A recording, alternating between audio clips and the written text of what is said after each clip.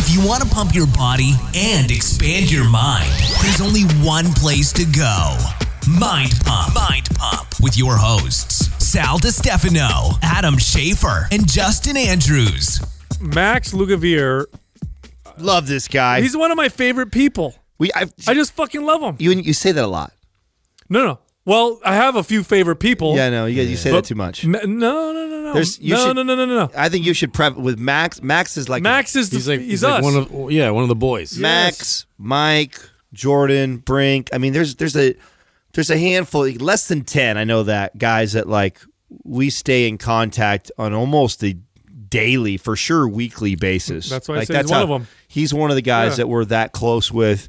And just because off air, we've connected on a whole other. I mean, no matter what, the guy professionally is incredible. His book's incredible. He's on TV now. He's doing all this great podcast. Got a great podcast. But he's for sure our people outside of even the podcast. I wish that he lived close by because I think that him and Mike, both guys that live far away from us, that I think that we would probably hang out with on a regular basis if they were nearby. He's just a super cool guy. He's got great guests on his podcast. His book has done exceptionally well. Dude's brilliant. Yeah, he's a very, very intelligent guy. It's funny that he said that he had trouble in school growing up. Yeah.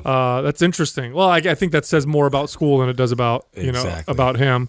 But I mean, again, we love Max. I was on his podcast a while ago, had a great time. He's been on our podcast before his book, Genius Foods came out.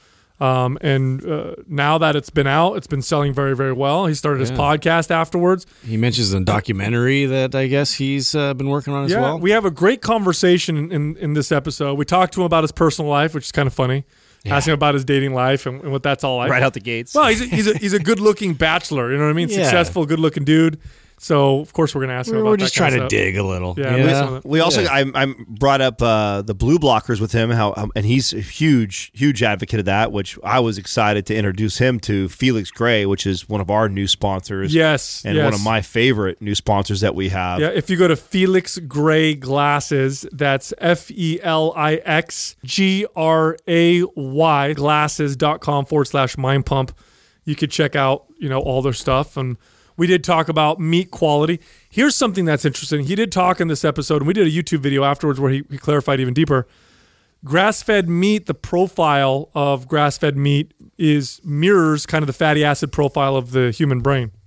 When it's corn-fed or grain-fed, it's much higher in omega-6s and not quite as healthy for you. And that's a big problem, is that balance of fatty acids.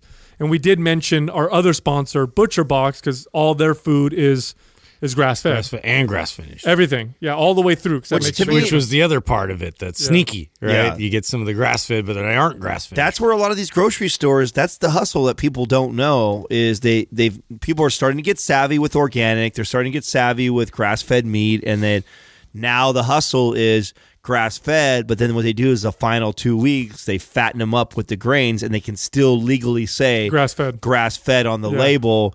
So what's neat about Butcher Box is that it's getting grass-fed and grass-finished. All the way through. Yep. So there are other sponsor. If you go to butcherbox.com/mind pump, you'll get free bacon, 2 ribeyes. You're sold already. $10 off and bacon. Free shipping on your first order. So Max, you can find Max. His podcast is the Genius Life Podcast. I highly recommend you go over and subscribe to it. He's got great guests on there, great conversations. His book, of course, is Genius Foods.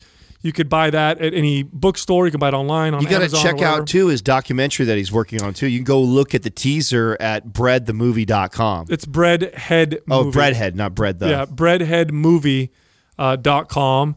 And that's it, man. Without any further ado, here we are talking to our good friend, Max Lugavere. Max Lugavere. So we're on the podcast, and we're talking about the different names that gay people call each other for stereotypes. It's just stuff that comes up. Gay stereotypes. Yeah. There you go. Gay stereotypes that other gays call each other, and we're talking about what would each of us be. And so I said, instead of us speculating because we know nothing about this, let's reach out to our audience. I'm sure somebody has some sort of knows these terms, and so they sent over the list, which by the way is way longer. Oh man, yeah, it's like I had no idea. There's like 30 names. It's a bunch of dudes, right? Yeah. Guys name. That's what we do. We name things. So he's a twunk. He's a twunk. It's like a mix between a hunk and a twink. Yeah, wow. Yeah, because he has a girly face, but then the muscle. hunky, Because I have hunky muscles, I can see that. body. Right? Yeah, he's got. And then perfect- Sal was a silver fox and a daddy. He was a combination of silver fox and a daddy. And then Justin is a muscle cub. A muscle cub. Muscle cub. A cub is like a bear, right? So like big, burly, hairy, but he's younger, so he's a cub, and then muscle. But I'm not even hairy, so it's arms, flawed. dude. I mean, that's a misconception. I like the terms. I feel like we should lay claim to them ourselves. That's where every picture I say going forward on Instagram, I'm hashtagging muscle cub. Yeah. I mean, it's in my handle now. I am the muscle. I wonder what I'd be. You? Yeah. That's a tough one. Do we have the list? Do you remember? We do. You could actually, let's go over that. You could be a silver fox, but you're too young. No, you don't have any silver yet. No, in fact, they said. Yeah, a little bit of silver. A little bit. Well, are you younger? You're younger than Sal, right? Yeah. So you couldn't, because Sal was too young to even technically be a silver fox, is what this guy said. Oh, there's like an age. You wouldn't be a gipster because that's. No, he's not hipster-ish. No, you're not too hipster. I'm gonna find the list here.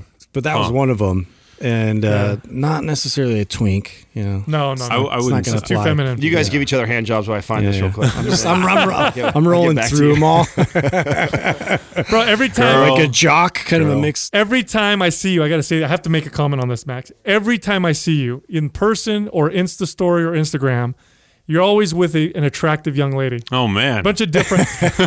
He just rolled you under the bus. Are you? He's kind of like the Hugh Hefner of health foods. Are you? Yeah, you're like the wellness that brain food's paying off. Buddy. Yeah, most eligible bachelor of the wellness world. Are you dating someone? Or are you single? I don't know. Put him on the spot. I don't know. I'm definitely no. I would say I'm single. I'm not formally in a relationship with anybody, but I do have close ties with.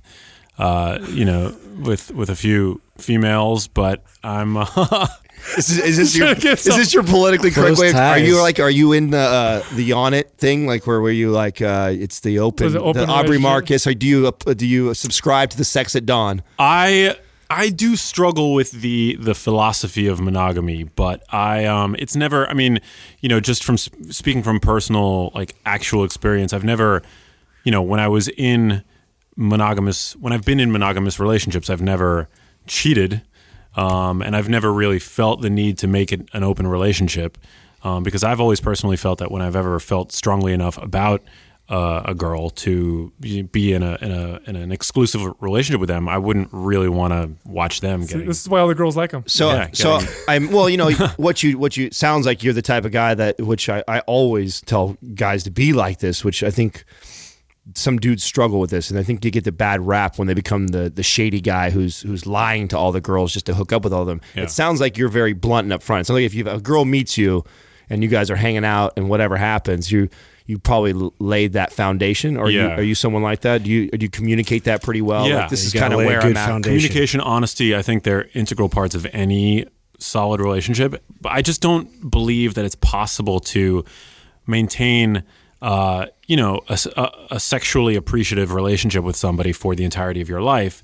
So, I'm not marriage, the concept of marriage I struggle with, long-term monogamy I struggle with. But when I'm with somebody and I'm honestly, committed to that person, then I don't think it's, I've never felt it appropriate to sleep with other people. I compare monogamy to, because I've heard people make arguments about, what is it called? Polyamory or open relationships. Yeah. And they make the evolutionary, arguments and all that stuff. And the way I talk about it is like, look, we all have cravings for eating whatever the fuck we want. Yeah. But we don't. Like, why don't I go just eat a bunch of cake and a bunch of candy and a bunch of whatever all the time? Yeah. It's not good for me. And I think monogamy it's proven itself to be, if you can do it and you can do it in a meaningful way, is proven to be a superior way of living. Doesn't come without its challenges. Yeah. Of course. I think it's the ultimate expression of humanity in a sense, and executive function, because one of the cognitive abilities that would fall under the umbrella of executive function is being able to delay gratification and think altruistically. And so, obviously when you initiate a relationship, I think it's always going to be in the compassionate stage, where it's like very sexual, very physical, but then eventually those relationships transition to companionate love. This is something I learned in I majored in psychology in college, and I think that has benefits too, especially as you age. I mean, that's something that is really helpful. I mean, that there are benefits to that. Absolutely. To that scenario. And then there's been, we've known this for a long time, and since this is your field of study, maybe you can correct me if I'm wrong, but when we do observational studies on societies, monogamous ones versus ones where there's a husband and many wives, monogamous relationship or societies far more peaceful, much more violent in the societies where people own multiple wives, and they think it has to do with the fact that the wealthy men at the top hoard all the whatever you want to call it, sexual resource or whatever, and then men at the bottom are left without any options and they become violent and whatever. Well, as humans, aren't we designed to seek novelty as it is, right? And then do you think that starts to decline as we get older? So maybe it's probably a more natural thing to wait to settle all the way down for a long-term relationship. What's your thoughts on that? Totally, yeah. I mean, I think people's sex drives change, but I agree with that idea about monogamy as it being sort of something that actually favors men. It guarantees sort of one sexual partner for every guy, even if that guy doesn't happen to be, at the top of the dating pool, so to speak. But yeah, for somebody, I think where monogamy really becomes difficult is for men with options. I mean, it sounds kind of crude to talk about it that way. No. Chris Rock says it best, man. Your guys are only as faithful as their options. Yeah. So you always hear the guy who's bragging about, just me and my wife. Like, motherfucker, ain't no one trying to fuck you. You know what I'm saying? Like, it's real easy to be fucking faithful when nobody wants to have sex with you. Try being the guy who's walked down the street and pussy's getting thrown at him every 5 minutes. Total different story. I mean, yeah. Right? Tiger Woods, am I right? Yeah. Every guy. Hence why Max is like, no, I'm cool. I'm not. Well, I mean, I'm curious because when you said that, and even the way that you articulated it, it sounds similar. Because I'm the same way too. I'm not like against one way or the other way, or I feel like I stand on one side. But I do have my own personal views. I think that many people's perception of what love is, is distorted and confused with lust. And I think that a lot of my personal experience in life and growing up, I'm still learning to love myself fully. And I don't think that you can love another partner fully until you've learned to love yourself. And so, I have different views on marriage and when to get married and things like that. Where do your views like that come from? Does it stem from childhood? Did you have a good or a bad example with your family, or where does that come from? I had a good question. By the way, I love how sensitive you guys are. Like, it's really cool because on the He's just talking about pussy flying out of it. Well, okay, fair, but you're sort of balances it out. But you're able to volley between really sort of like male, locker room sort of conversation, but then also like you guys have like a soft center, which I appreciate. Okay, so my upbringing, my parents had a pretty bad marriage, and so that's sort of the template that I'm trying to unwire and rewire and sort of fix. My parents were together for 18 years. They had a business together. They were great parents, but their relationship was totally crappy, and they were both very poor growing up, and they reached a level of success together with the business that they created. And the minute they became successful, my dad, became kind of not a womanizer, but he definitely loved like boats, cars, hot women, and he cheated on my mom all the time. And that's sort of well known in my family. But nonetheless, they were both my mom's a very codependent woman, and they stayed together for a long time. And then finally, when I turned 18, they broke up. But they're both still they never got remarried. And my dad's in Miami, he's kind of alone by himself, and my mom sort of has a significant other, but somebody who she's not in love with, and certainly not attracted to sexually, and still I think kind of longs for my dad. And it's just it kind of screwed me up in many ways, I think. Because I mean, I just I don't have that template for what. Were you the youngest? I'm the oldest. Okay. Yeah, so you turned 18 and then they. Yeah, when I turned 18, I went to college. My parents got a divorce, and just never great. My mom was like, she had this like weird relationship with her mother. Her mother was always around, probably drive my dad nuts too. I mean, it wasn't all on my dad. So yeah. When I was, I didn't start to put this together. I loved psychology in college. Now I didn't go all the way through college and finish, but that was my first experience in taking a psychology class, and a lot of the books that I've read as I've gotten older is in that field. And that's really when I started to learn all this. Like, I started to unpack it and go, oh, this is where this comes from. Because a lot of people, would say to me, or especially girls that I'd be dating, that because I wouldn't commit, I wouldn't settle down, I wouldn't give you, like, I'd get these girls that were great and we'd have this great chemistry and they'd be like, they want to lock it up, and I'd be like, no. And I'd be very honest. I'd be say, hey, I really like you, I enjoy spending time with you, and we can hang out, but I know where I'm at in my life right now, and I'm just not ready to give. At least you're honest. Yeah, and I was. And it got me, I did really well for myself as far as like relationships. Like, I don't have a lot of women out there that hate me or anything like that because I was truthful. Now, it might have hurt their feelings when I first said it, but they always respected me later on for that. Do you remember what that was like for you, like going through college? Like, was that when you started to like kind of unfold all this, or did you have similar situations in relationships? Well, I mean, when I went to school at University of Miami in Florida, and I as an undergraduate, I think my junior year of college, I met who was the most beautiful girl who I'd ever seen in my life, and I began dating her, and we broke up after 4 months because she was a bit younger and she was sort of like immersed in the craziness that is South Beach and being young and hormone fueled and being attractive in one of the most superficial cities on earth. And so that the relationship back then was kind of a nightmare, but we ended up getting back together a couple years later, and dating, and it kind of continued to be on and off for a couple years after that. And it's kind of a pattern that I kind of think maybe is a little bit illustrative of like the pattern that I saw in my parents growing up.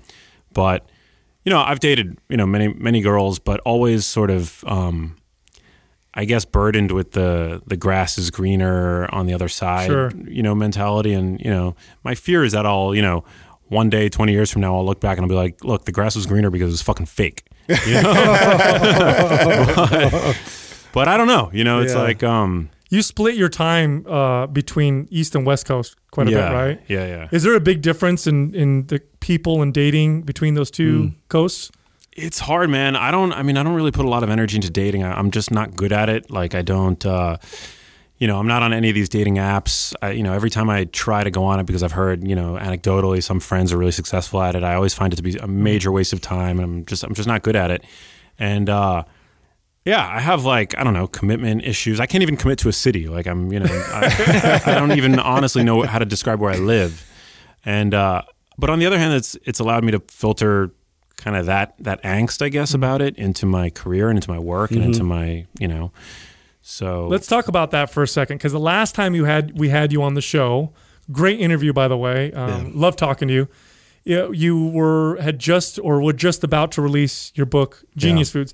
Since then, blown up. We've seen you everywhere. We watched you on Dr. Oz. I think we were in the hotel room. And I was like, oh my God, look, it's Max. Yeah, awesome. That was awesome because we just flown into LA. We were there for something else, right? Yeah. And Justin and I had a room, and as soon as we turned the TV on, it was like literally Max was on the TV. I'm like, oh, this is so crazy. So now you're like one of the guys or one of the people in this wellness world, which is riddled with a lot of false information. There's some great information in there. There's a lot of snake oil, and there's a lot of what seems to be contrary information.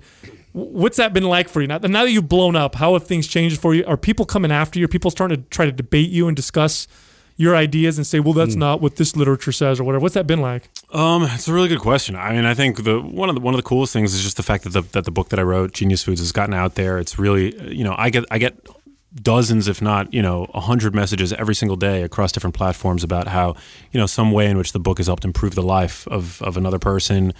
People, healthcare practitioners, their patients are some of them dealing with cognitive problems. They literally recommend my book to their patients, which is incredible. That's so awesome. Yeah, I mean, I have a background in journalism, but I obviously did the homework. But it's just amazing that my book is actually having such an impact on people's health. So that to me is great. I get, in certain areas, I'll get like recognized, people coming up to me on the street, like telling me that they love the book. That's like insane. That's weird, right? In terms of like debating me, yeah, I mean, I'm in it for the truth. So for people that don't know, if you're listening, like I wrote Genius Foods, which I consider to be the definitive care manual to the human brain. And I wrote it without any preconception, without any bias. The reason why I wrote it is because my mom has dementia. And she has a sort of rare form of it, and it's fucking horrible. Like I was just in New York for the past 2 weeks, spending as much time as I could with my mom, and it is unbearable to see the person that you love most in the world descend into, this condition that is whatever the stereotype you have of a person succumbing to the ravages of dementia. That's what my mom has right now, and it's horrible. And there's no way out. There's no light at the end of the tunnel. There's nothing good to come of it. And so I really am dedicated to putting this truthful message of science and nutrition and how lifestyle can affect brain function out there in a way that's like, accurate and free of bias and without marketing attached to it and any of that stuff. And as you mentioned, there's a lot of crap advice on the internet, especially like, I've had a decent amount of success on Instagram lately. On Instagram, I mean, you name it. Like, oh, geez. It's like the worst, there's obviously a lot of people putting out, or I would say a handful of good, people out there putting out good advice. But generally speaking, I mean, there's tons of misinformation. Whenever I post anything about meat, for example, I get hordes of plant-based vegan, and I love vegans. I have nothing against, making that carefully considered moral decision. You're about to go speak to probably a bunch of them in this weekend. Yeah, right? possibly. Yeah. There's a good chance. Yeah. But yeah, they always come out. They're so militant, and it's just like, it's their religion. That's why. Yeah. I get kind of tired, like batting them off and, people just posting blatant pseudoscience on my profile. And, at first I was like trying to like debate everybody, but I mean, at this point I really can't.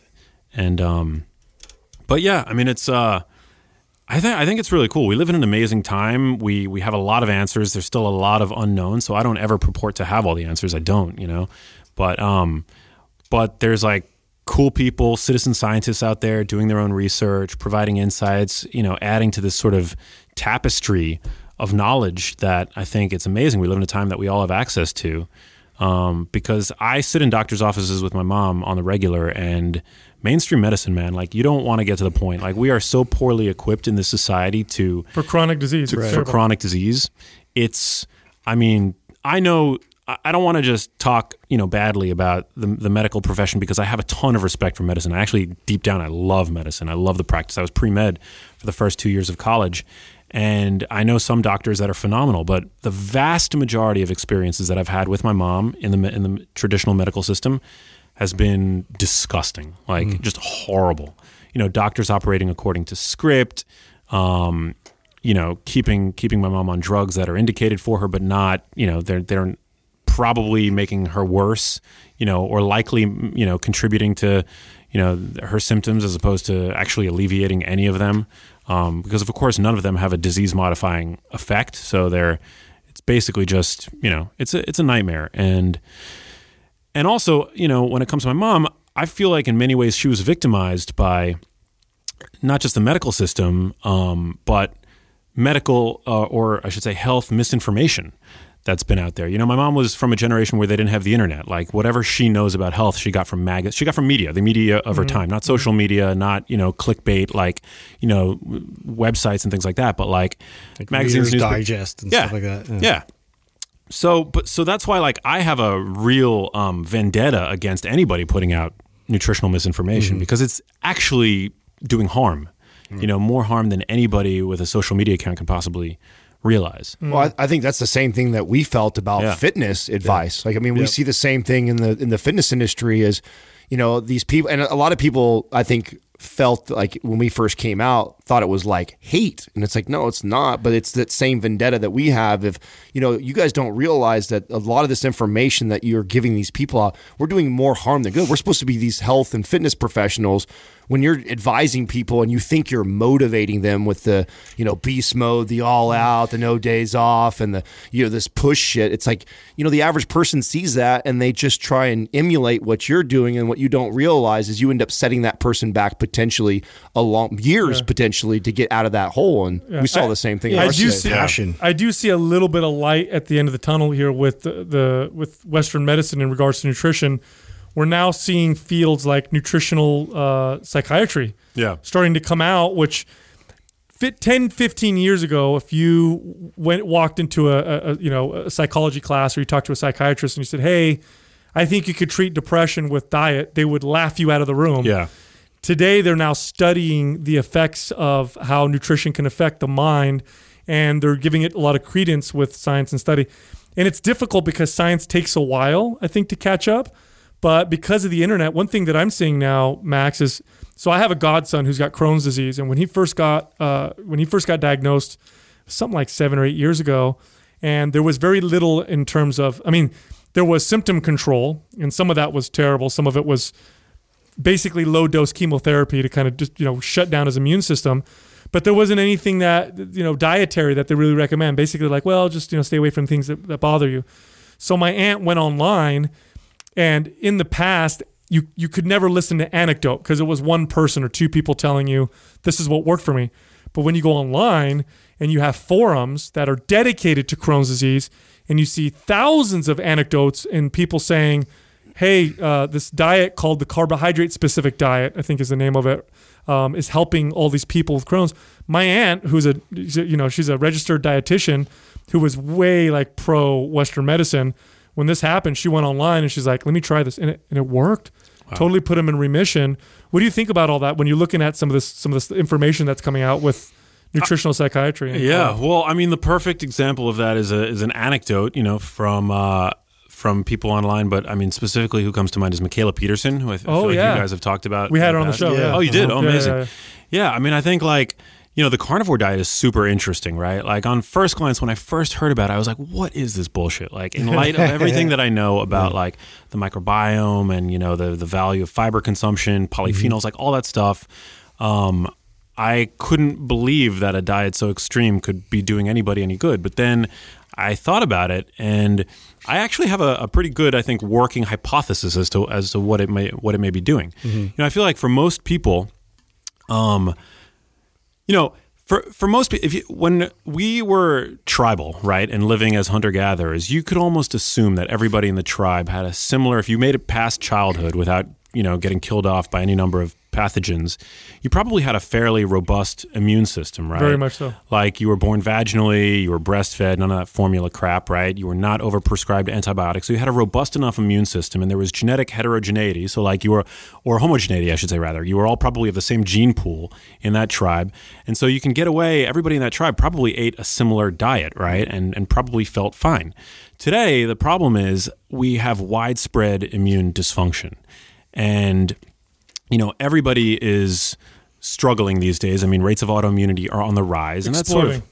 That's so it's like exploding. People have dysfunctional immune systems to the point where their immune systems are attacking their own enzymes and tissues and proteins and things like that, right? People have sensitivities and allergies and, conditions defined by chronic inflammation and things like that. So we all have these dysfunctional immune systems fed by the fact that the microbiome has become basically an afterthought, right? Like some of us are born via C-section. We're not breastfed. We, are overprescribed antibiotics. We have an obsession with sterility and things like that. And so for people with a dysfunctional immune system, I feel like it's one of these like context-specific, N of one, like no one-size-fits-all dietary approach cases where, plant compounds that initiate what's called molecular mimicry in the body may basically further confuse an already confused immune system. So for anybody with like autoimmunity, Crohn's disease, any of these like sorts of conditions, it actually makes a lot of sense to me that by cutting out all plants, at least for a little while, that you're going to see a reprieve from symptoms. Well, the way, and that's very similar to the way I kind of explained it, because we had Dr. Sean Baker on, who's the guy that's popularized the carnivore diet. And we went a little back and forth with a little bit of debate, and I basically said the same thing. And what people need to understand is the immune system, when you say robust immune system, I think people think this super strong, hyper-vigilant immune system. That's not what a healthy immune system is. A healthy immune system is an intelligent immune system. It knows when to react and when not to react. It knows not to overreact. An immune system that's unhealthy tends to either be super, super depressed, in which case you're probably going to die of the common cold or some other virus, or what we're seeing a lot of is an immune system that doesn't know the difference between friend or foe, and it starts to identify foods as foreign invaders, and it mounts these immune system responses. And so what you have with some people is they're so hyper-reactive, their immune systems are so hyper-reactive to the foods that they're eating that they feel much, much better by eliminating almost everything except for the one food that probably has the lowest rate of, I would say, food intolerance, which also, I think, points to the fact that that's probably the food that we relied on the most for lots of periods of time, because you could just eat meat and survive. I don't think it's ideal. Yeah. But you could just eat meat. It has everything that you need in it. You don't need much vitamin C when you're not, processing carbohydrates and all that. But it's not an ideal diet. But for someone like Michaela Peterson, Right. or Sean Baker, or all these other people, let me tell you something. The immune system is a fingerprint. Yeah. It's very, very unique, and I think that's the reason. I would say that's the number one reason why diets absolutely. are work so differently for so many different people. Yep. Because I've had clients. I'll tell you what. When I first became a trainer, Max, I was pro omnivore, right? And when someone would come to me and they'd say I'm a vegan, I'd be like, oh, well, you can't get all the nutrients. You can't. And scientifically speaking, I could make a pretty good case against veganism. And then I had this one client who he used to track everything, write everything down. He was super he would do everything I told him. And he always had kind of gut issues, didn't really feel good. He was a doctor and did one of those Doctors Without Borders, trips or whatever. Yeah. And the tribe that he was staying with was vegan, and because of their belief system, he came back. He's like, I feel amazing. Started eating vegan. And he felt great.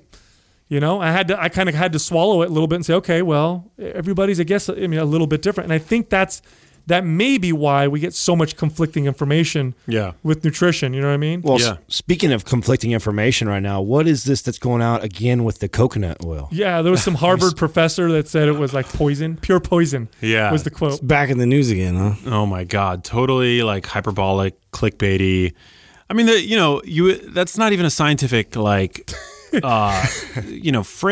that. Pure coconut oil is poison because it's just not. I mean, there are communities that coconut oil is a staple in their diet. Look at like anybody from Thailand or the Philippines.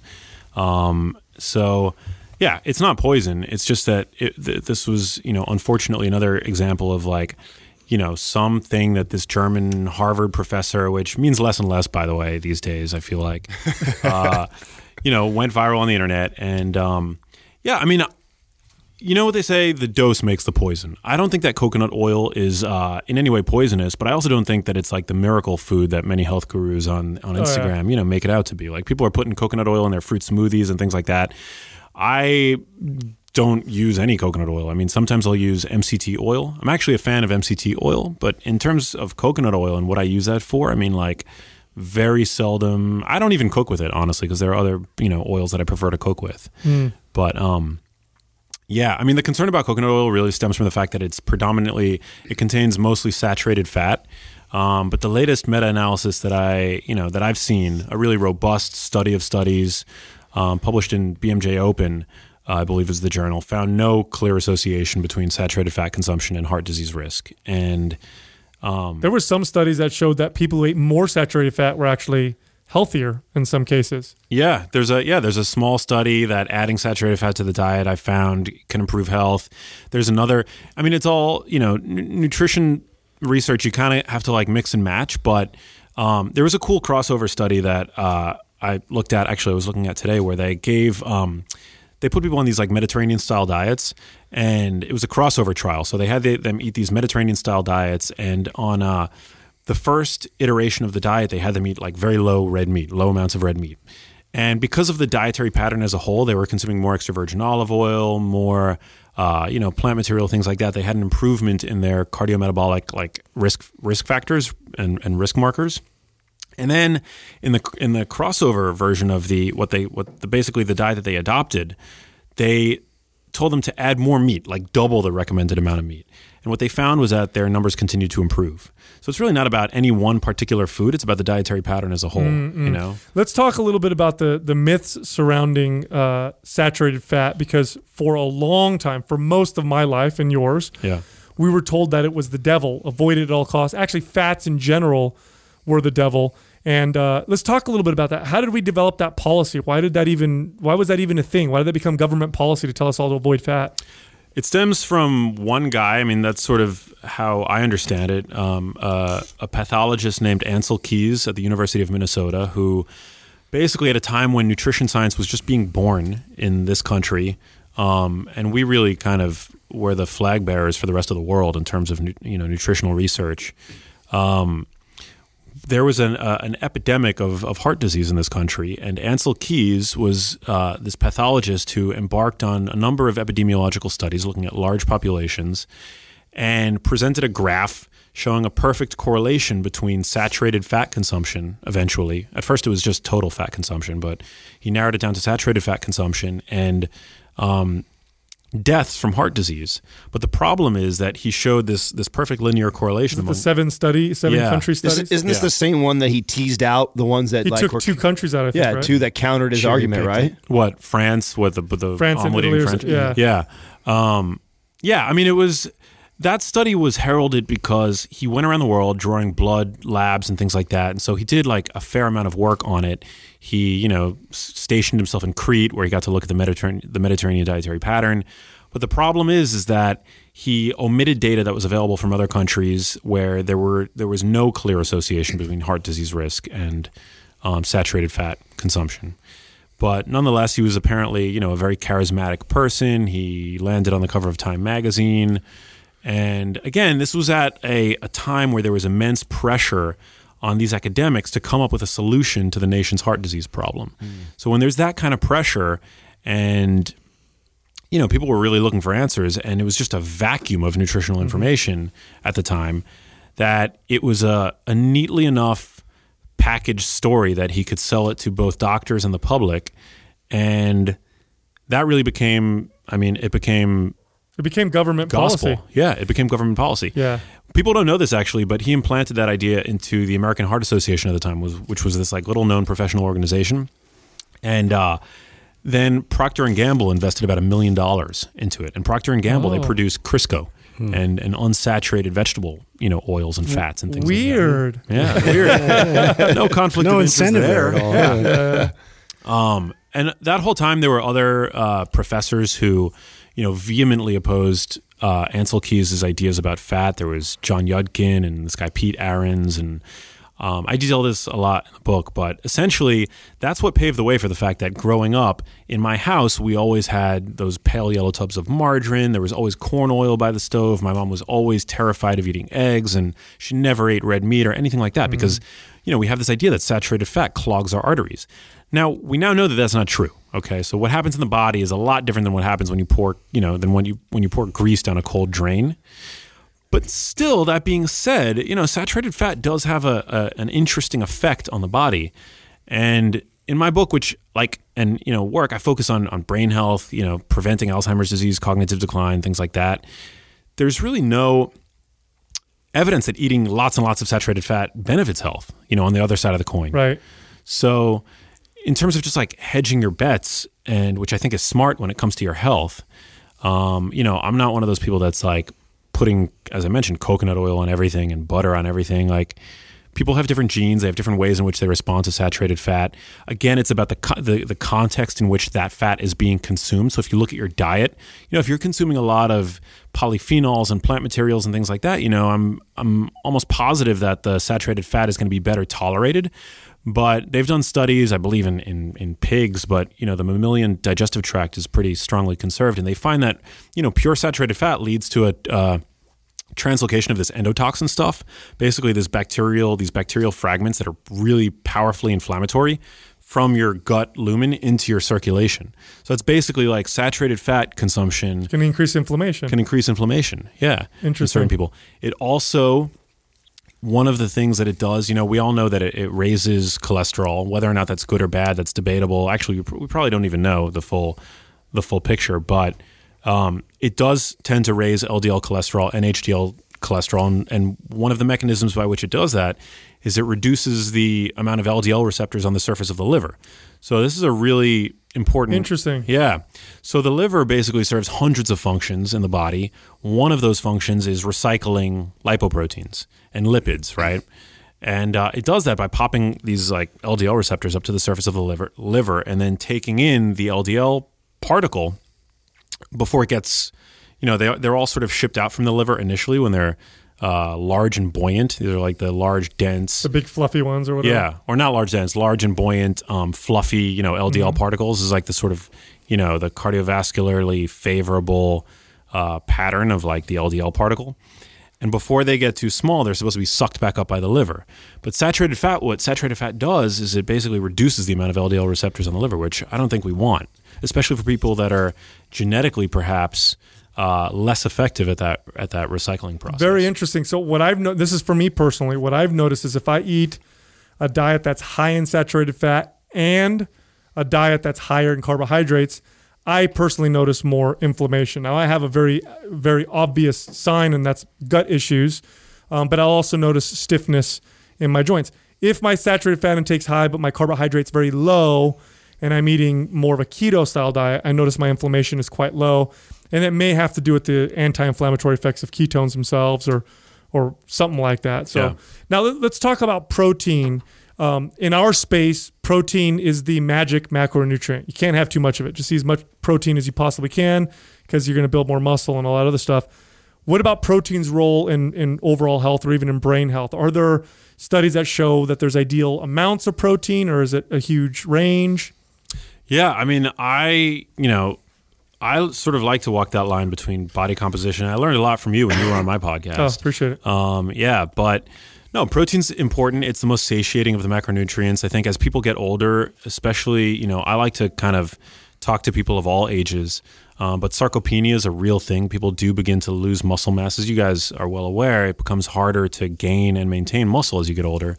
And having stronger muscles, is directly related to better brain health and better brain function.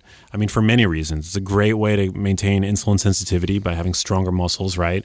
It's also, one of the least or, lesser appreciated roles of having more muscle in your body is a greater ability to dispose of glucose. Right.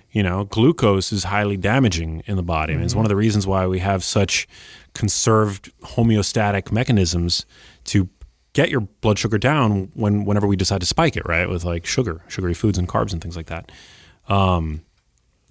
But we only have we have limited places in our body with which, in which we're able to store sugar, right? We've got our liver, which can only, store about 125 grams if you're a big person.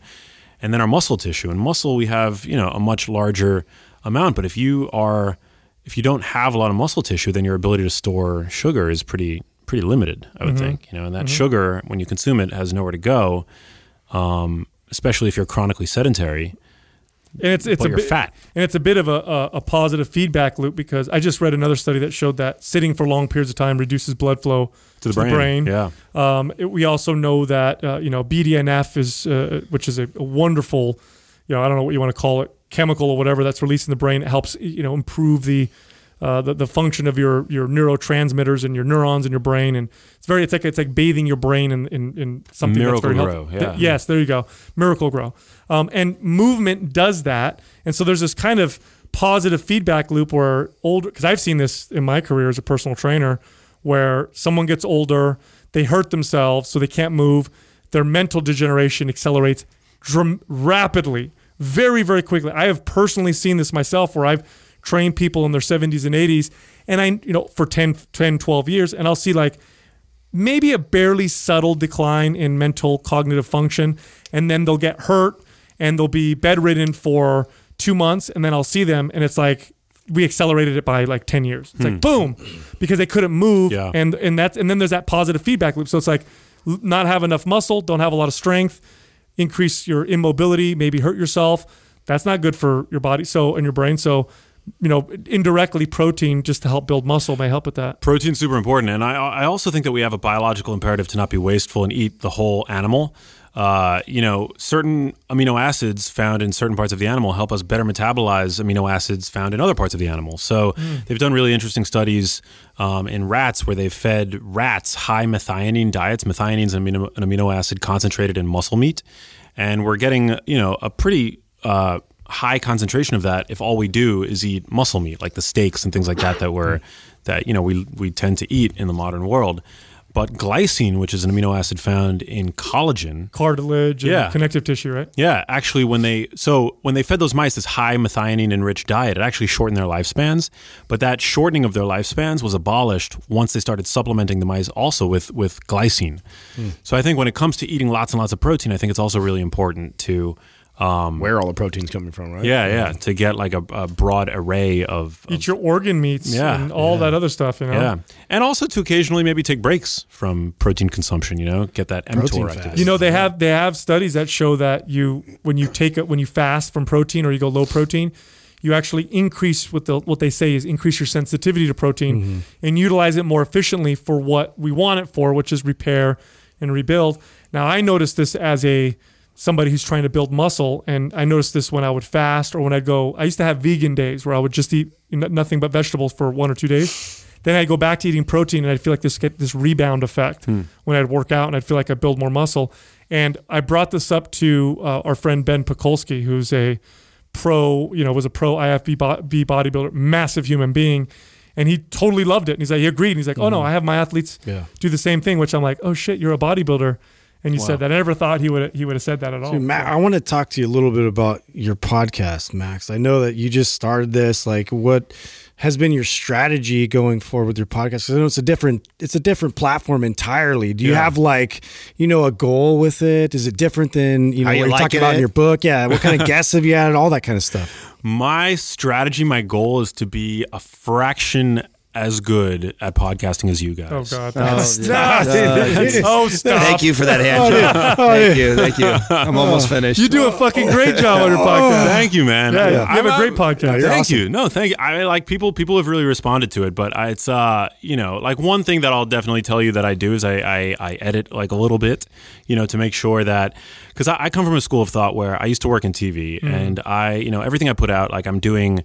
In the back of my head, I'm like, is this in the service of the audience? Yeah. So I'm always trying to cut down and make more concise and more clear and things like that. And so if I ask a question that's not as clear as I wanted to, I'll cut out the whatever is distracting, and I'll work on the intros and things like that. But I also think that there's an amazing thing about just putting the raw stuff up and being really present and just putting up, a conversation as it happens, which I feel like you guys do. Well, there's definitely, we're seeing this happen right now in our space, and it's really fun and interesting to watch. Is there's a place for both of those, right? Yeah. There's definitely a place for the Joe Rogan, the Mind Pump style of podcast where we could potentially carry on for 3 hours and bullshit about topics that have nothing to do with brain health. We're talking about your sex life in the first 10 minutes, which, somebody who's tuning in just to hear Max speak about brain health could give two shits about. But somebody who really wants to know more about you may really appreciate that. So I think there's places for both. For both types of podcasts. Long form seems to be growing quite a bit, and I think part of it is the bandwidth was limited because you do a lot of old media and new media, right? Yeah. The TV, radio.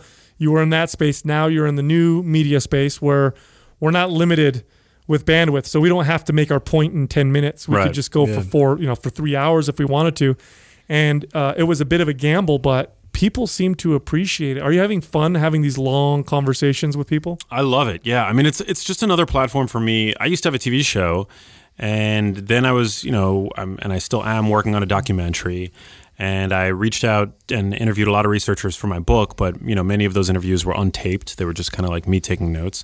So the podcast is an amazing way for me to be able to connect with people that I find interesting and have conversations with them, tape them, learn more about topics that I'm interested in. I think what's different about my show, The Genius Life, compared to my book is that my book is really a deep dive into nutrition, and The Genius Life really is about, my goal is for it to be broader than just nutrition. So I've been talking to a lot of people. Anybody who can offer a crumb on the sort of scavenger hunt trail to truth for me, I want to have them on. But one of my favorite episodes that I did recently was with a singer-songwriter named Matt Nathanson, who's very well known in the singer-songwriter space. He's had a number of hit songs, and he was on the road recently with the band OAR, who a lot of people know. And Matt's this great guy who I was actually a fan of his music long before I became friends with him, and I got to meet him, and we became friends maybe 10 years ago. And aside from being an insanely talented artist and singer-songwriter, he's just a brilliant guy. And I was like, this guy, has tons of wisdom to drop, and I want to be able to have a platform where I can just have conversations with people that I find interesting, So that was a great episode. I had you on, Sal. Yeah. Obviously, that was great. I had Dr. Sachin Panda, who's one of the leading researchers in circadian biology. That was an amazing. Was there anything in there that kind of blew you away from what he was talking about?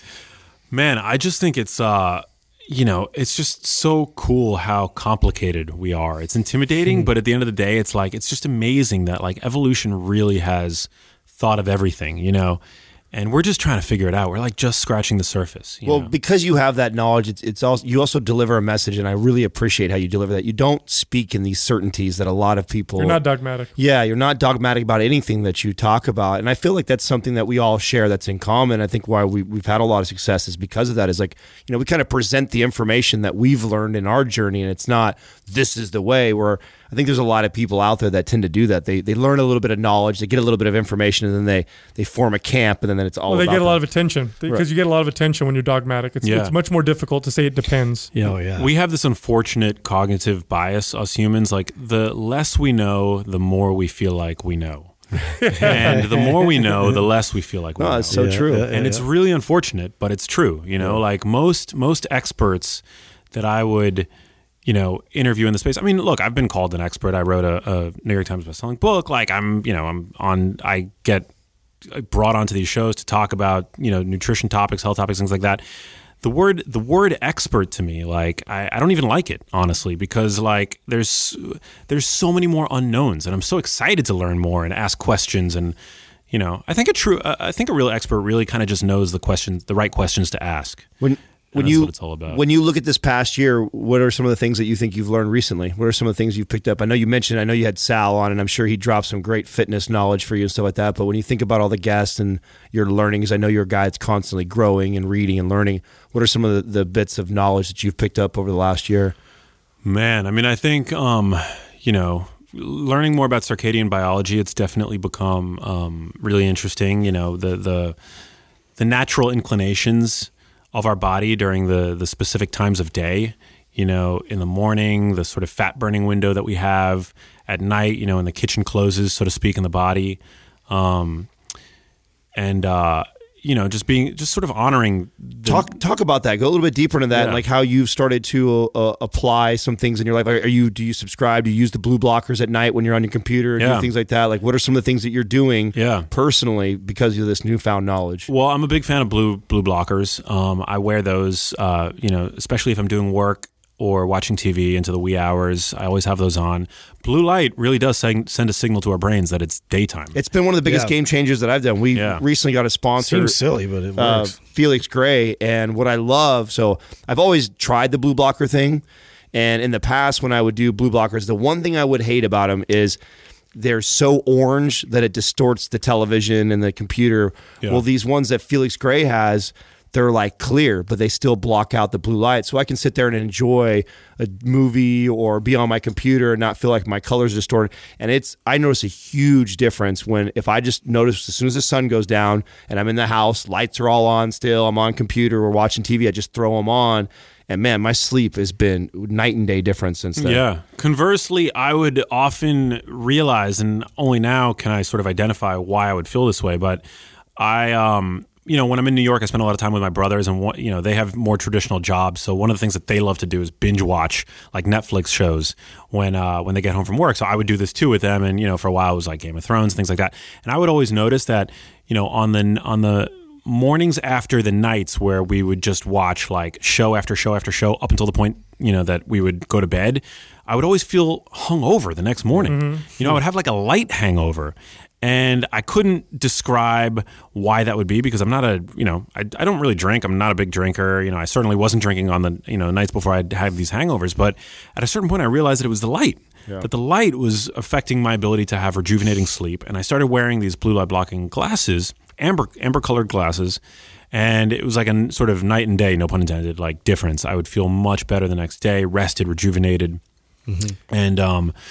And yeah, so I also don't eat for 2 to 3 hours before I go to sleep. I feel great the next day when I don't do that. It also helps my body, I feel, regulate, you know, signals related to hunger. Yeah. When I do sort of break that circadian inclination and eat late at night, you know, I'm counterintuitively more hungry the next morning. You would think that wouldn't be the case because I had maybe an extra hit of calories, but I think it just throws everything out of whack. And then in the mornings, I don't eat for an hour or 2 or 3 after I wake up. You know, in the mornings we have that amazing cortisol spike, which is the body's like top fat burning hormone. It's the body's chief catabolic hormone, and that's elevated when we wake up. So I try not to mess with that.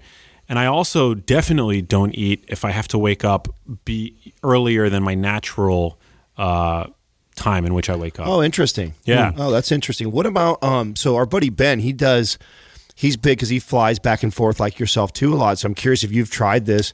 He's big on, as soon as he gets in, he says this is if he's flying across country or even across the world, as soon as he gets in town, he looks up an infrared sauna and does an infrared sauna, and supposedly that's supposed to reset your circadian rhythm. Do you know anything about that, or have you ever tried that? No, I don't, but I have a theory that using cold water, like showers, because it's a stressor on the body, doing that first thing in the morning could sort of like jumpstart, that sort of early morning cortisol milieu, but I don't know. I mean, that's just like a theory. One thing I do know, and that I learned when I interviewed Sechin Panda, which is super cool to know, if you have to wake up, due to an alarm clock, so before you would naturally arise, your body's melatonin probably has not yet come down, and your cortisol certainly hasn't spiked if you're waking up due to an alarm clock, which I did today to fly in for this.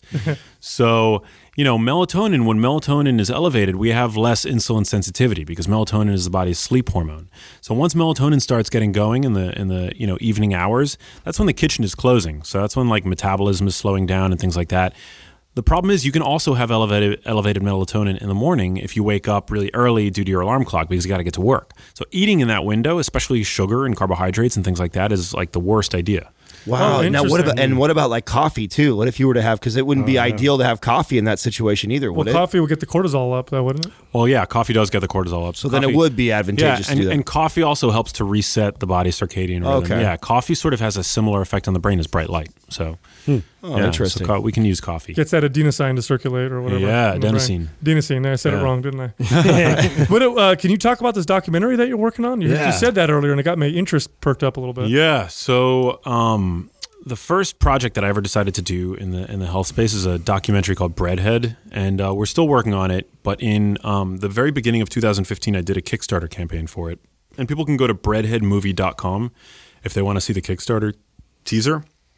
But essentially, it's the first ever dementia prevention documentary, and it really follows me going to talk to the top researchers in the world that are proving that our cognitive fate is something that falls within our control. And I've have filmed my mom over the years, and it's sort of a more, there's a lot of science in it, but it's also a very personal look into what it's like to have a loved one, a mother specifically, with dementia. And my goal is to really awaken people to the notion that dementia is a potentially preventable condition for most people. I don't think a lot of people realize just how much of we're already seeing an explosion of Alzheimer's and dementia, but how much worse it's going to get with all the diabetes that people are getting. Yeah. Don't they call it type 3 diabetes? Yeah. I mean, if you have type 2 diabetes, your risk for developing Alzheimer's increases 2 to 4-fold. So, I mean, it's just crazy. And right now, 5 million people in the U.S. have Alzheimer's. That number is set to triple by the year 2050.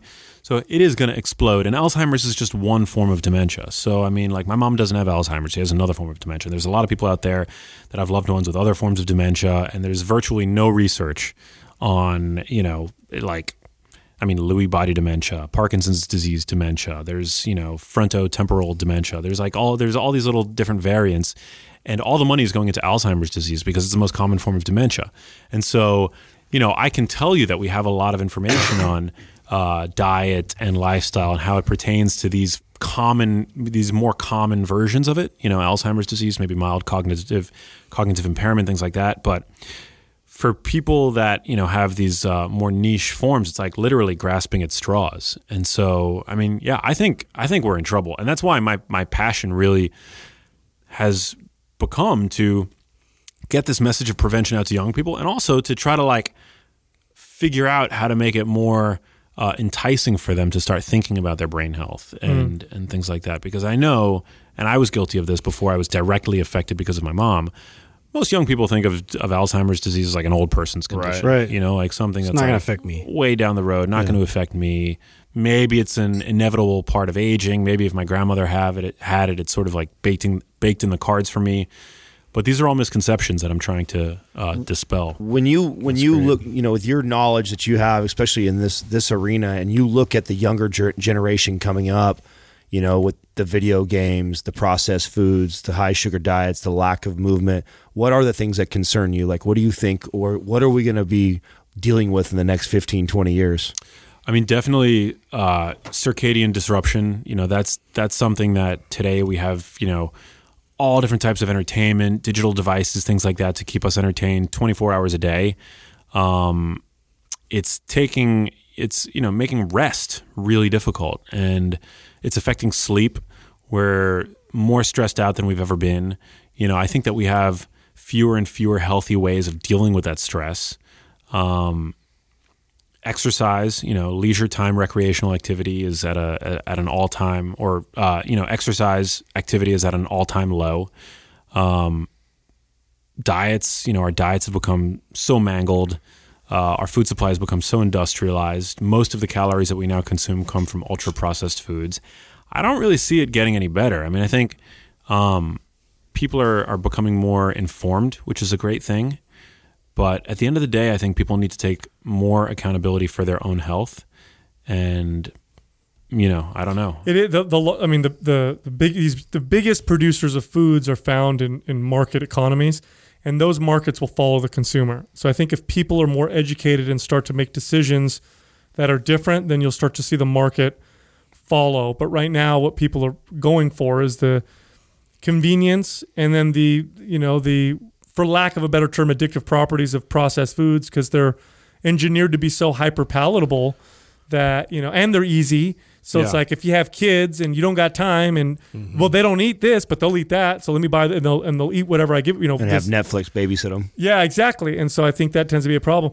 We have friends in this fitness and health space that get really angry when people say things like processed sugar is bad. And they say, no, the evidence shows that if the calories are low and the macros match or whatever, that sugar is not bad. What do you think about that? But the thing is, it's not just about marketing, and the onus isn't just on the food manufacturers. I mean, I think we live lifestyles today that are so disharmonious with the kind of environment in which our brains evolved, that they're literally leaving them, whether or not we're conscious of it, screaming out for help. I mean, people that sit behind desks for 9 hours a day, literally like zero dopamine over the course of your workday, right?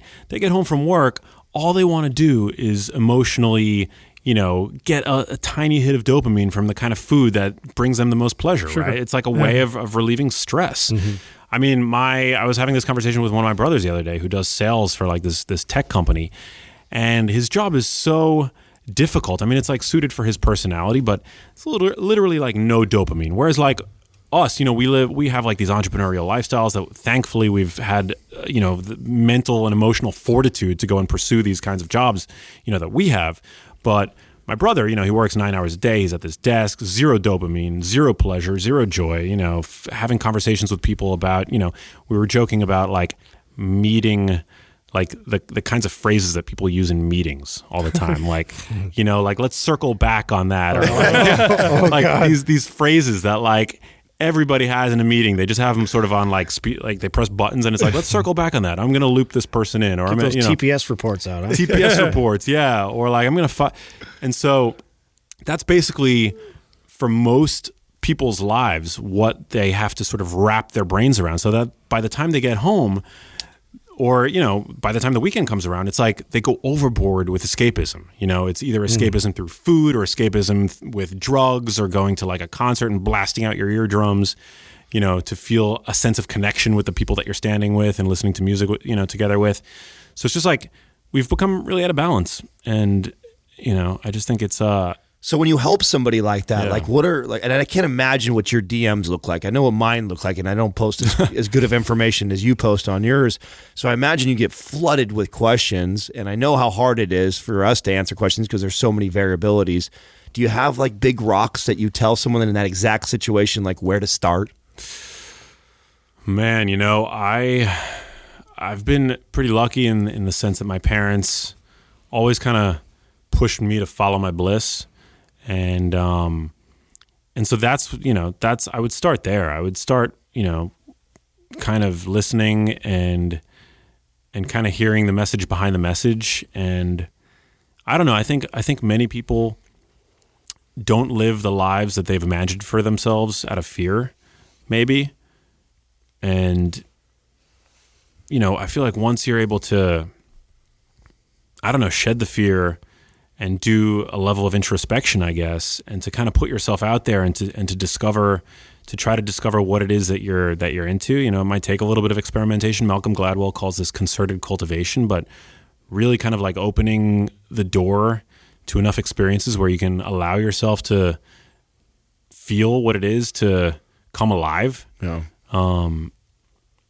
You know, I think once you have that, you should go in that direction. I mean, we're only here for like a blip on the radar. So when you talk to your brother, is that kind of like what you're nudging him to do? Is like, hey, bro, like I have, yeah, I have. I mean, I think, you know, especially for, you know, one of my brothers has like ADD, which I think we all have ADD. What'd you say?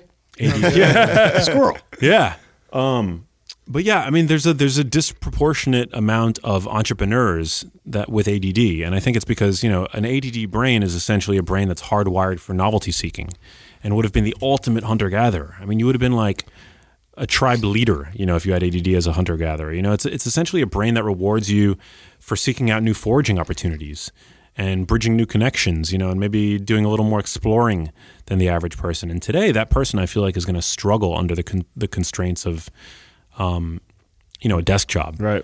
So I read an interesting article on that where this author was speculating as to one of the reasons why their ADD is so much higher in a country like America.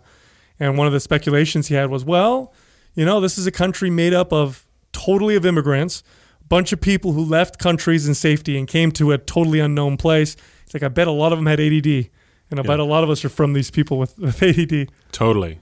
I mean, I think we've pathologized ADD, but I don't think it's a problem. I think it's a context-specific problem. It's a problem if you're trying to fit yourself in a 9-to-5 job where you've got to sit in a cubicle all day, you know, answering phones and doing things like that. But for somebody who's like me, like getting, you know, every day is different. I mean, it's amazing. Right. It's also amazing at what a difference. I have 2 kids, and so I look at how they behave and their friends behave, and then I read a lot about children behavior, and it's funny how much you can control or seem to get rid of ADD symptoms or ADHD symptoms by having kids go outside and play and exercise and then feeding them a good diet. It's incredible the difference you see in them. 100%. I mean, there's some small studies using omega-3s. And kids with ADD seems to improve executive function. ADD is considered a problem related to executive function, which is sensory gating, attentional control, tuning out distractions, delaying gratification, all like prefrontal cortex stuff. And, you know, they're mediated, it seems, according to the literature that I've reviewed, by in a significant way by our diets and our lifestyles. You know, exercise, I think, is so important. Eating a healthy diet, really, really important. I never had good grades growing up in elementary school. My grades always suffered. I was always, you know, a favorite of the teachers because I always asked good questions. But when it came time to actually doing my work and preparing for the test and whatever, I just like always came up short. And so my grades were always extremely mediocre. And that's one of the reasons why, despite always really being fascinated by the human body and health and nutrition, I didn't go into medicine because I just didn't think that I'd be able to keep up in medical school. And I also grew up, you know, consuming things like corn oil, you know, not eating any fish ever, eating only lean protein and not really eating too many eggs because my mom told me that eggs could, you know, they would clog my little arteries, you know. And so I'll never be able to, you know, prove with, you know, any kind of certainty that my academic problems were caused by my diet growing up. But certainly they were related. And ever since I changed my diet and started eating more omega-3s, fewer omega-6s, more vegetables, things like that, I mean, my brain, I feel like, has turned on. Can you speak to the benefits and maybe the misconceptions that people have with taking an omega-3? Because there's a lot of information out there in regards to taking omega-3 supplements. You've got some doctors that just tell every patient, just take it. You should take it. Everybody needs it. We don't get enough of it. Yeah. And then I've read literature that, you know, if you're over consuming 6 and 9s, 6 and 9s will outcompete the 3s anyways. So you may as well be flushing the fucking pills down the toilet anyways. Then I've even heard some people say that they're worthless completely. I think I just saw an article floating around Facebook just recently that said, new study comes out, says that taking omega-3s is a waste of time. Yeah. Where do you sit in all this? I'm a big fan of omega-3s, and I've definitely seen many, many randomized control trials that have used omega-3s to positive result. I think, not everybody is going to need an omega-3 supplement. If you already have an optimized omega-3 index, they look at the ratio of omega-3s to omega-6s in the plasma membrane. If you're eating a diet that is biologically appropriate, has a comparable amount of omega-3s to omega-6s, taking an omega-3 supplement is not going to help you. If you already have, a condition, an inflammatory condition, I don't think that omega-3s are going to be enough to fix that condition. But if you're, eating a standard American diet, I think most people are going to see dramatic improvement in many things once they right the ratio of omega-3s to omega-6s that we are meant to consume. So that kind of confirms what I think I teach or I say, is I think that was the best information that I ever came across and read, which is, if you're lacking in it, and so this is kind of how I supplement. I pay attention to my diet. If, I'm pretty consistent with eating fish. And so when I'm not consistent with it, I tend to supplement with my omega-3. Yeah. I also pay attention to how much red meat and beef I'm consuming. And if that's really high, I'm trying to bring that back. And then I try to cycle in like white meats and fishes and things like that into my diet. So is it true that if I have extremely high, let's say that's all I eat is red meat, like a carnivore type of diet, and then taking an omega-3, am I consuming too many of the 6 and 9s that the 3 won't even matter? It'll out-compete it? Because that's what I've heard. Is that true? Do you know? I mean, no. I would speculate that would help if all you're doing is eating red meat. I mean, I don't eat red meat if it's not grass-fed. I think it's, it's not worth the additional iron that you're getting. We guys, we can accumulate iron. I just found out that I have this polymorphism that makes me absorb more iron. And so I've become conscious of that. You don't want to overdo it on the iron. No, it can accelerate toxic. aging and get toxic. Yeah, and we don't have our periods like we don't have periods, so it's like we don't lose iron. Yeah.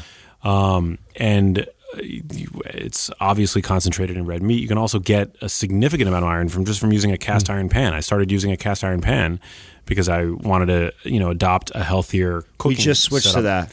Yeah. Katrina came in the other day, and they're fucking heavy as shit. It's cast iron, bro. Yeah, dude, heavy. Oh, cast iron's the best. And you don't even the way you clean it's different. Like You we just don't, wipe it. yeah, we don't use dish soap or anything. Some of the patina on Yeah, you just scrub it with whatchamacallit or whatever, and you just leave it. You just leave some. Yeah. How'd you find out that you had that polymorphism? Was there a test, like a blood work that you did? Or? I had kind of high levels of transferrin saturation, so like iron saturation. My iron was within a normal range, but and I'm not, I literally just found this out, so I haven't done too deep a dive. But one interesting thing that I discovered in the couple of hours that I spent researching is that you actually can, the only known compound to significantly block iron absorption when taken concurrently with food is calcium.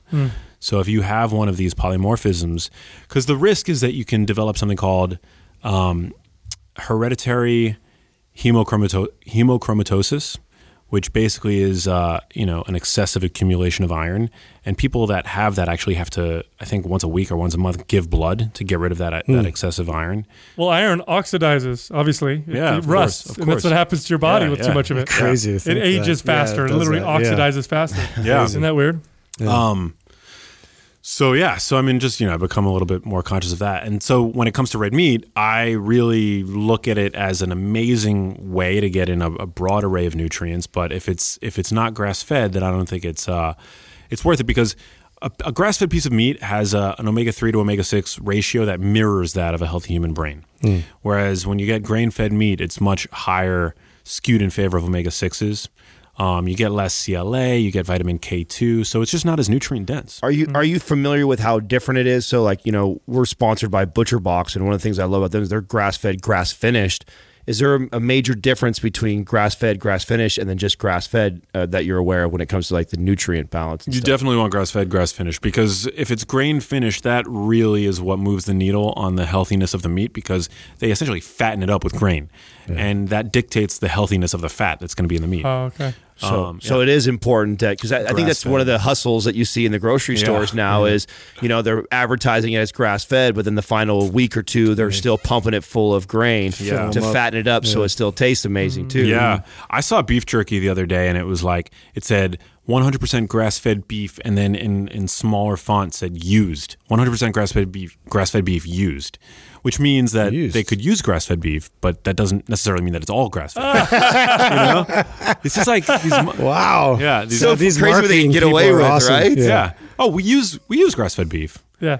for like 10% of our. The grass-fed beef that we use is 100% grass. Yes. What a hustle. Oh, wow. We're always getting hustled. That's such bullshit. What are the top? What would you say are the top things people generally should avoid in their diets? Like, what are the big, bad, evil things in most people's diets that they should probably avoid? Man, I mean, I think we've talked about like the grain and seed oils. Those are pretty bad for you. They Like are the hydrogenated vegetable oils, or well, they're not even hydrogenated, but canola oil, corn oil, grapeseed oil. They all have trace levels of trans fats. 5 up to 5% trans fats found in organic non-GMO canola oil that you buy at Whole Foods is going to have trans fats due to the deodorization process. Wow, and then that's what they actually use when they cook in their little. Yeah.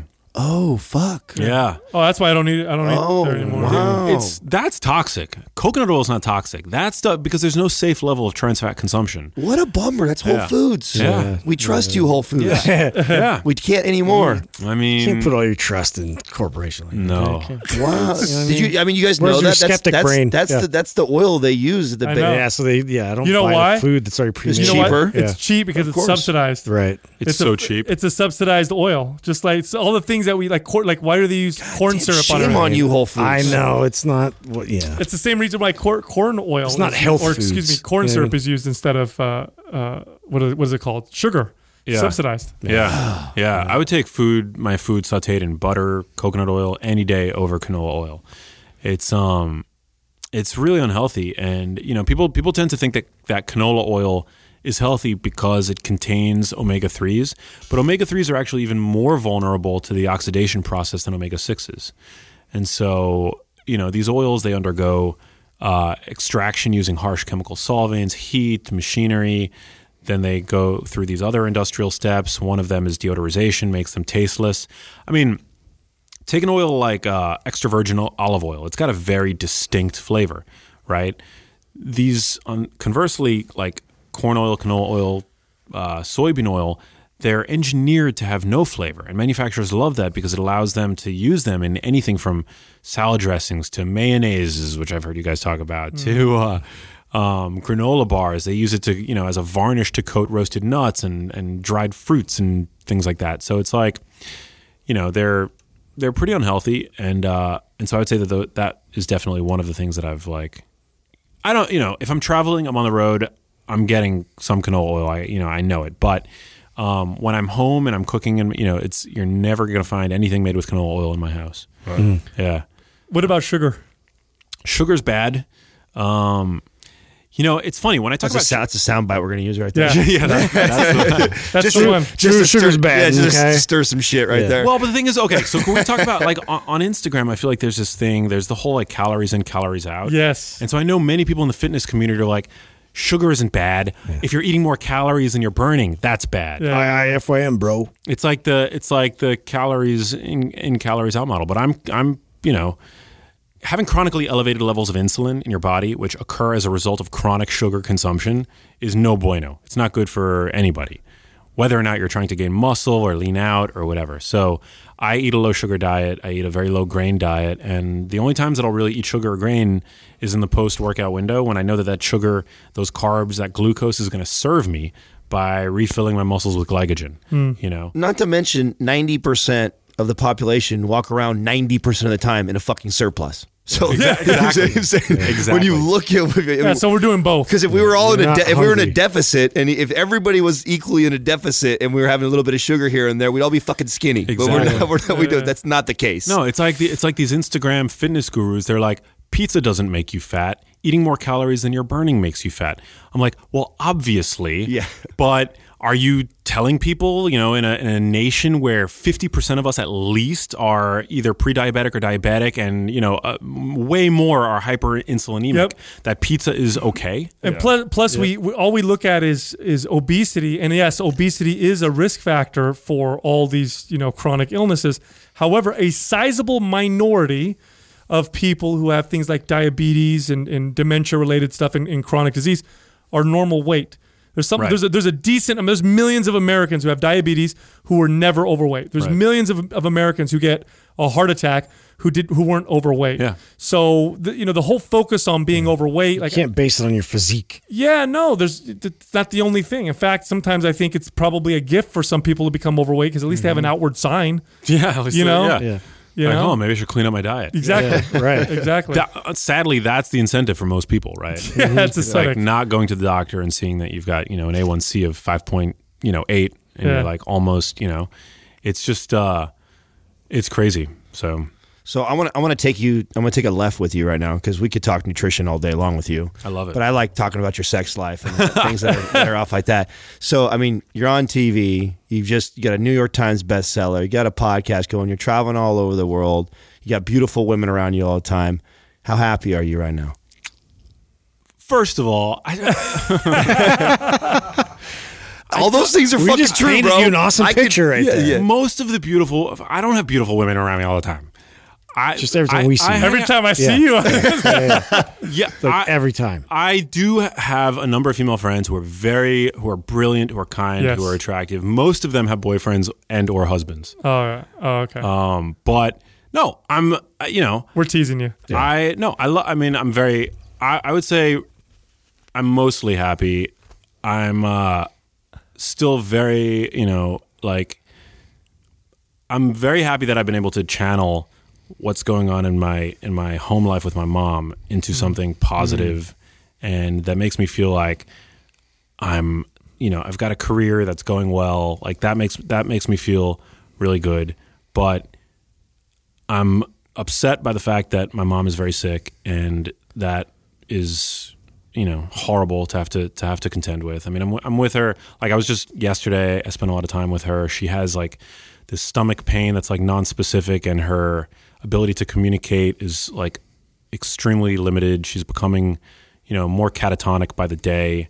And, my mom has pigment in her hair. She's blonde. Like it's horrendous to see what she's having to go through. And I'm the point person in my family. I'm the person in the family, obviously, that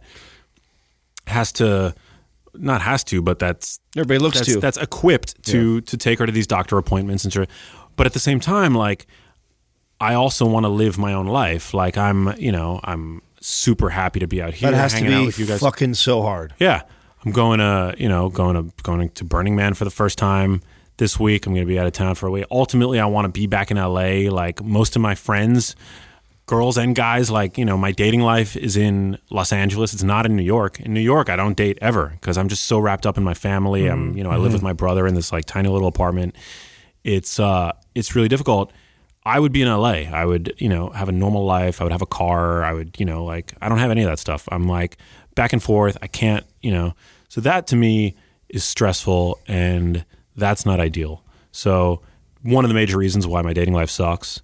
Do you struggle with that decision sometimes of like doing that? Where I'm sure you're constantly being reached out to, like you said, because you're the point man in Yeah. the situation where you're. I mean, well, when people reach out to me, it makes me feel so good that it makes it all worth it, right? Like, I mean, that's the fact that I've kind of like sacrificed in many ways my life for the family, but I also don't want to, I also am cognizant of the fact that I could easily 10 years from now look back at my life and say that I regret not living more of it for me. Mm-hmm. So I'm trying to sort of strike that balance and, spend more time doing what it is I love.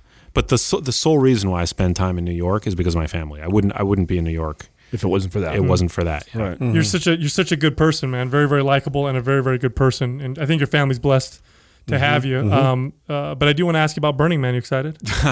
Dude, I'm so excited. I've never been. Really? Yeah. Yeah. Neither have we. Oh man. We need to get People it. keep we trying to gotta- get us to go, and we're Hold like, on, ah. are you going to remain sober while you're out there? Or are you going to do what's going on? Because everybody out there apparently. I've never been out there. Yeah. But I know you don't smoke Just weed. give us a wink. you don't I drink. don't smoke weed. You don't do anything. You're just going to go out and watch everybody get weird. I'll tell you what, I do have lots of electrolytes. I brought lots of like electrolytes with me. That is important, sir. You nerd. Bro, could he be? You nerd. Hey, it's my boy right here. It's my boy right here. Yeah, all I'm thinking about is like I got literally like a fucking vial of real salt in my backpack. Yeah. I'm going to be pounding that shit, putting it in my Camelback. No, I'm super excited. First of all, there needs to be a Mind Pump camp at Burning Man. I feel like that would be epic. Oh, wow. But no, yeah, I would say I don't really enjoy alcohol all that much. I definitely don't like weed, but I have experimented with, mushrooms, and I do find them to be like a powerful nootropic. Yeah. And they enhance my executive function. So I'm. Oh, you're talking about microdosing. Yeah. Okay, yeah, because taking a mega dose ain't gonna do that. No. No. I don't like chemically induced anxiety. And once I experienced like a little bit of anxiety from them, and I definitely don't want that feeling. But like, yeah, I don't like ever losing control ever. But I do feel like it's they've done these like really interesting fMRI studies where it creates connectivity between disparate brain regions that aren't normally talking to one another, and to me that's really cool. I definitely have noticed that when I've tried them, and I don't endorse trying them publicly because they're of course. But the research out of Johns Hopkins and NYU, Fascinating. super fascinating. We've talked about this, yeah, and just personal experience, like definitely have Who are you rolling out there with? Are you So going you're out gonna with have a big some fun, group? is what it sounds like. Big group or by yourself? Who are you going with? I'm going with two close friends, and then we're part of a camp, and then just having lived in LA for such a long time, I have Gonna know a ton of friends. Yeah. Are you gonna? Did you bring like weird? Are you gonna wear like steampunk clothes and shit? No. Yeah. I'm such a like neurotic, like I just don't want to die. I want to like make that. Yeah. Get like zinc oxide. I'm like, I need my electrolytes. I'm like, should I bring like protein powders or like, but no, I went to this place like Uniqlo. I don't know if you've heard of Uniqlo. We're big fans of it on the East Coast because they make super high tech. It's a Japanese company. They make super high tech like functional clothing that keeps you warm. And so I bought all this like warm shit to wear at night. So no nipple clamps and tutus? No nipple clamps and tutus. Yeah. Maybe next year, maybe the second year. All right. This year I'm literally You're observing this year. All right. I'm excited that you're going because I feel like you're one of our buddies that we connect with. Do some research for us. Bro, you're like a version of me going to Burning Man. Yeah, exactly. You know what I'm saying? yeah. So I'm gonna wait for you. If you come back okay, maybe I'll go. Right. and We check got it you out. in, I think you're at Podcast Hard, right? And at the end of September, we'll see you out in Tahoe, won't we? Are you out there? Yeah. Yeah, that'll be a fun event, too. Right. We're excited for that. We're throwing a big Super party excited. on Saturday. That's going to be cool. Well, Can't wait. I tell you what, if you haven't listened to Max's podcast, The Genius Life, you got to listen to it. Excellent podcast. You are definitely one of our favorite people, so we'll do this again at some point. Absolutely. Either we'll see you down in LA or we'll have you back up here. Have a great time in Burning Man. Please don't die. Yeah, don't die. Yeah, man. stay alive. We like you. Thank you guys we so like much. you a lot, Likewise, man. likewise. And that's it, brother. Good to see you again. Thank you, man. Sam, you guys rule. Thank you for listening to Mind Pump. If your goal is to build and shape your body, dramatically improve your health and energy, and maximize your overall performance, check out our discounted RGB Super Bundle at mindpumpmedia.com. The RGB Super Bundle includes MAPS Anabolic, MAPS Performance, and MAPS Aesthetic. 9 months of phased expert exercise programming designed by Sal, Adam, and Justin to systematically transform the way your body looks, feels, and performs. With detailed workout blueprints and over 200 videos, the RGB Super Bundle is like having Sal, Adam, and Justin as your own personal trainers, but at a fraction of the price. The RGB Super Bundle has a full 30-day money-back guarantee, and you can get it now plus other valuable free resources at mindpumpmedia.com. If you enjoy this show, please share the love by leaving us a 5-star rating and review on iTunes and by introducing Mind Pump to your friends and family. We thank you for your support, and until next time, this is Mind Pump.